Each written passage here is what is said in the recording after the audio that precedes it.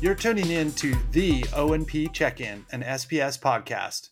I'm Brendan Erickson, a regional sales manager at SPS. And my name is Jackie Green, a marketing specialist at SPS.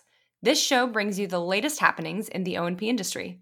We're unpacking trends and news from this tight-knit orthotics and prosthetics community. Thank you for joining us. Let's get started. Elevate your prosthetic experience with the Meta Arc Foot from Willowwood. Constantly upgrading based on user feedback, its integrated polycentric ankle joint mimics natural motion with 20 degrees of inversion, eversion, and 12 millimeters of side-to-side slide motion, offering unmatched stability and terrain adaptation with technology only available to Willowwood customers. Also, the Arc is PDAC approved under the L5981 and L5986 codes for ease of reimbursement. Upgrade your prosthetic journey with Willowwood's Meta Arc, where innovation meets mobility. We are now accepting applications for the SPS O&P Master Scholarship and the SPS O&P Technician Scholarship. Deadline to apply is February 16th. Learn more about the essay prompts, qualifications, and more by visiting the scholarship page located under the Resources tab on spsco.com. Hello, listeners. This week, we have the pleasure of speaking with founder, lead fabricator, and CEO of Specialized Pet Solutions. Welcome, Angela Boncz. Hi, thank you for having me. Thank you so much for chatting with us today. We are so excited to have you and learn about your clinic and all the critters that you service. So before we begin, can you share a little bit about yourself and how Specialized Pet Solutions came to be?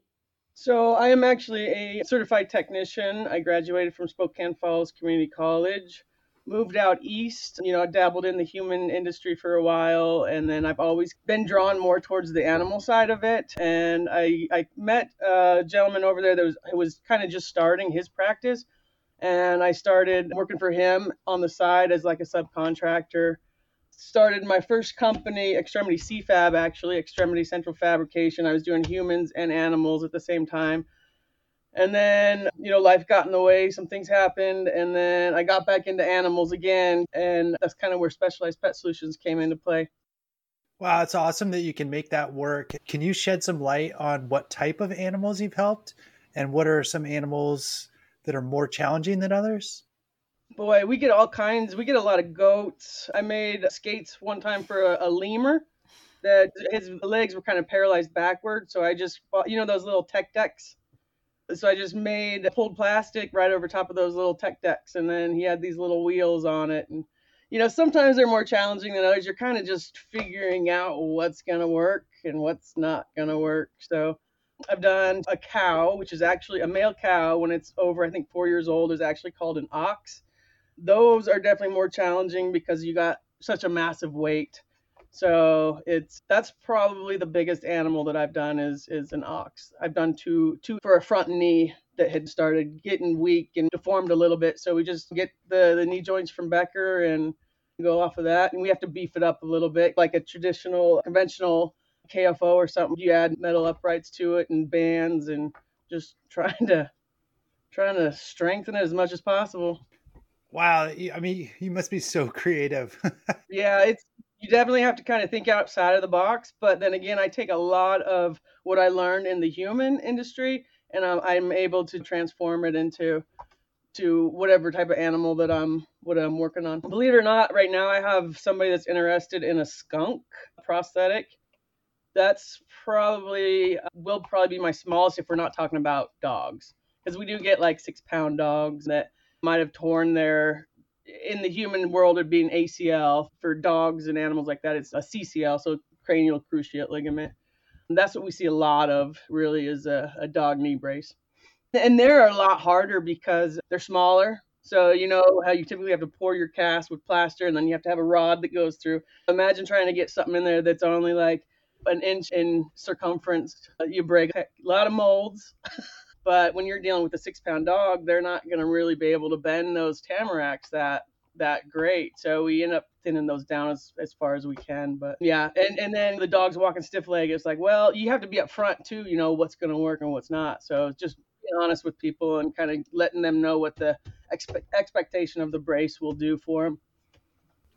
Can you talk about the change in your mindset, learning anatomy of animals and then the kinesiology of animals? Because I imagine almost all the joints are somewhat turned around, or there's extra joints in nearly every animal you treat. I mean, it's just what you said there. Like, it's backwards sometimes. You just gotta kind of switch things around or turn it upside down, basically. And there's still a lot of fine tuning that needs to happen with the different type of joints, because sometimes there's just nothing you can do.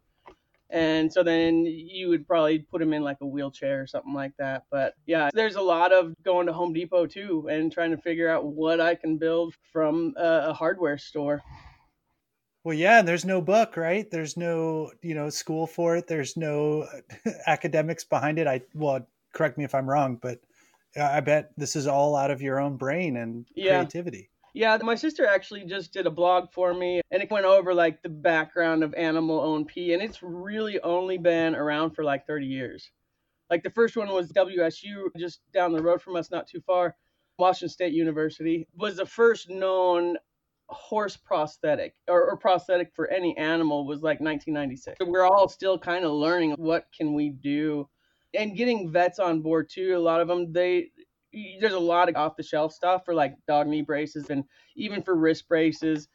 And people buy them off of Amazon or Chewy or something, and they really don't. I mean, depending on the severity of the injury or if it's arthritis or whatever, some things might work for that, but vets don't really see the good things that we can actually do when it comes to really doing it properly for a custom brace. You said is there a large community of prosthetists, orthotists for animals in general? And do you have like a source of, I don't know, community that you can, reach out to and ask questions when you see a weird presentation? No, it's a very small industry. So, you can maybe stalk them on Facebook and see what they're doing. But there's only a really handful of us that do more out of the box thinking with like these larger animals, farm animals. There's probably like 5 companies that are doing your standard like dog knee braces, carpal braces for like a hyperextension of the carpal. Yeah, man, there's not a lot of people that are doing it. So we all just kind of trying to figure it out as we go. So more broadly, would you say there are like definitive unique challenges for pet O&P compared to human O&P in the world? Are there certain things that kind of like always stick out to you? Yeah, I think it's when you're getting into the larger animals. So again, like the cow and the oxes and horses even. I'm starting to see a lot more horse people interested in what they can do for their horses.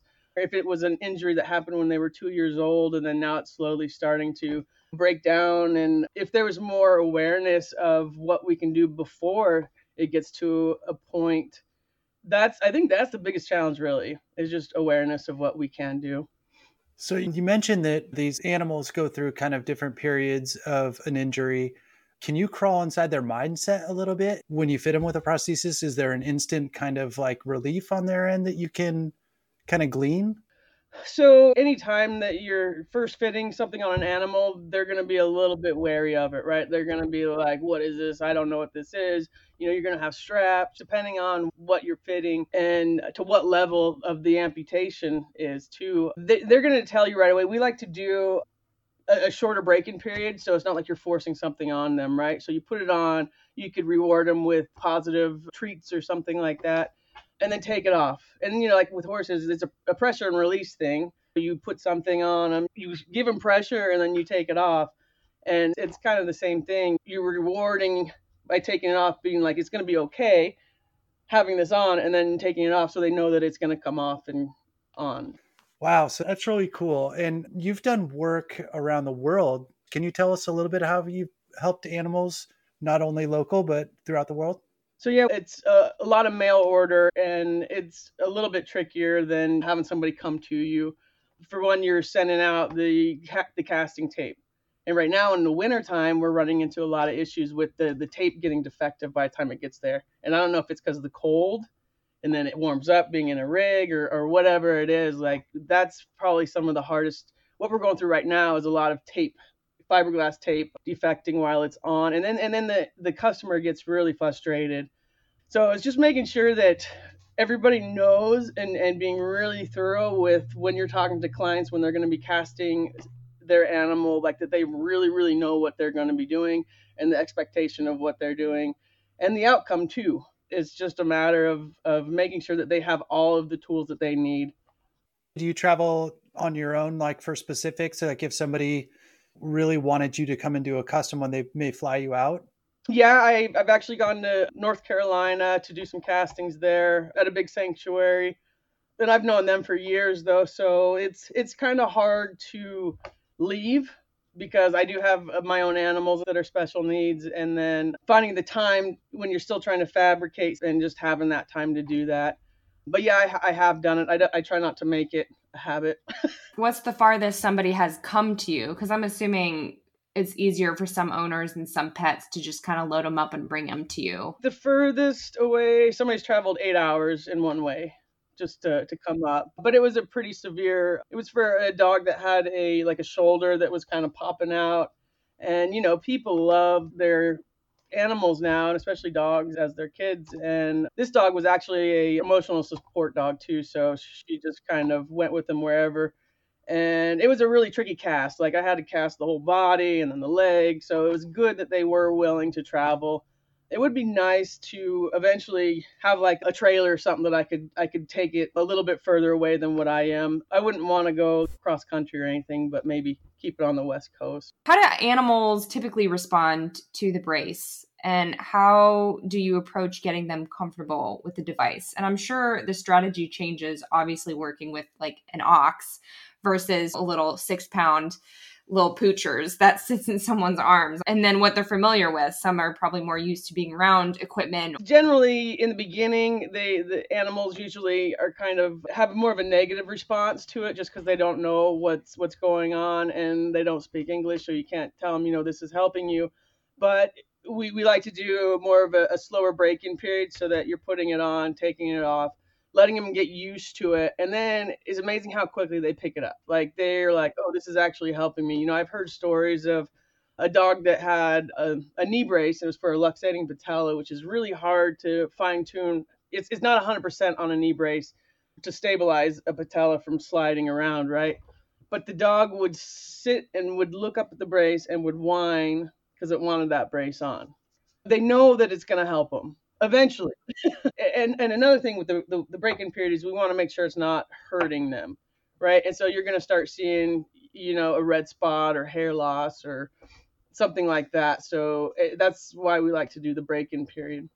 Typically, if you're putting something on an animal that it's hurting them, they're going to try and chew at it or they're going to try and get it off. And you're going to know, right? You're going to say, oh, something's going on. So even before that stage, when you're talking about whether that animal is a potential recipient of a brace or a prosthetic, you probably have to do a ton of assessment and discovery and whatnot. How can you tell if an animal is a good candidate to comply with a brace? Usually we get a diagnosis from a vet or the owners will say, hey, our dog has a CCL tear. Those surgeries can be anywhere from $5,000 to $6,000 just for a CCL surgery that may or may not work. I mean, I'm going to say the percentage is probably it will work, but there are those cases where I've heard of dogs having to be amputated after a TPLO surgery, which is not the case on everything, but a lot of people don't have $5,000 either to put for a dog that's, let's just say they're 9 years old. And if a knee brace is going to help them, would help build scar tissue up. So yeah, we just based off of a diagnosis from a vet typically, and then being in the field too, you see the same patterns over and over again, right? But it's not guaranteed when you're looking at a dog and looking at a gait. Let's just say you're not going to say, oh yeah, that's the knee. Like you don't know, but you might see something hyperextended, right? Like the carpal brace could be going backwards. The hock could be, dropped more than what the other side is. So you get an idea of looking at an animal to see what's going on, and then a diagnosis is always very good to have. Do you ever have to turn away some animals? Like you're looking at them and you're assessing them and you see maybe they could use something, but you don't think it'll work for them? I have a really hard time doing that because I feel like I can try to do something, but I'm always really, really upfront with the people. Like, I don't know if this is going to work. Like, I can try, But let's just say it's a case where the animal may need to be euthanized instead. There's those cases, which fortunately I haven't really had to deal with that too much, but there are some people that want to prolong it way too long, because there is quality of life at the same time. Yeah. I'm sure that, again, a hard line to walk because, like you said, they can't talk to us. So maybe it does help a little bit, but really it's not improving their overall quality of life enough to pursue it. Yeah, somebody reached out. It was another cow. Like the whole shoulder was dropping out. And it's like, I would need to send anything to India that big is going to cost who knows how much. But I just was like, why don't you try this? Like, I don't want to build something. And not only, you got to think of your time too that's going into this. Like, you just can't do everything for free. Like, you do have a price per hour that you kind of go work off of. So I do try and help people to do more do it yourself too. Like, hey, why don't you just try this? Or the wheelchairs, like you can make wheelchairs out of PVC pipe. Have you ever been involved in like a zoo or anything like that ever reached out to you? Yeah, there's a zoo there in Boise, Idaho that they had a warthog that had just a front leg deformity, and I was able to build a brace for them. But yeah, it's sanctuaries. We work with a lot of sanctuaries too, and nonprofit. Yeah. There's one lady, she runs a nonprofit, and she does GoFundMe's for people that need help with their special needs animals. And then we kind of have a little bit of a partnership where I give her a discount on all of her stuff. So is there almost like a Mount Everest for you that you would like to conquer? Oh boy, that's a tough one. But yeah, I mean, I think like with 3D printing that's coming out, there's a lot of things that we could possibly do with 3D printing in the near future. So you're going to be working with maybe a smaller scale of animals by doing that. But I think it's a bigger learning curve on how to 3D print it. Basically, just in August, I took a 3D O&P printing class down in Prescott, Arizona. And it was all for human O&P, which I was hoping that maybe I could get some insight on how to incorporate that into the animal side, which I still want to do, but it's going to take a lot of time and just practice, I think. Angela, this has been awesome chatting with you today. So this is a point where we just kind of open it up. If there's anything else you would kind of like to add or share about, floor is yours. Yeah, I don't really have a whole lot to say. I mean, you talked about Mount Everest, and like what my peaks would be is definitely like opening up a sanctuary of my own and being able to do special needs pets here, and being able to work on them at the same time, I think would be pretty fantastic. Not only for research, basically, so you know what works and what doesn't, and you're getting a true meaning behind the whole full circle, basically, of helping these animals. Yeah, congratulations on doing just awesome work and being a wonderful person, and this is truly fun, and I wish you the best. Thank you so much. Oh, thank you. Yeah, thank you so much for joining us today. Yeah, no problem. Thank you. If you would like to learn more about Specialized Pet Solutions or connect with Angela on LinkedIn, you can follow the link in our show notes. Thank you for tuning in to the O&P Check-In, an SPS podcast. If you haven't already, be sure to subscribe to the show on Spotify, Apple Podcasts, or wherever you listen to episodes. And while you're at it, rate and review the podcast to help fellow O&P professionals find us. Email us your topic suggestions and feedback at spspodcast@spsco.com. See you next time.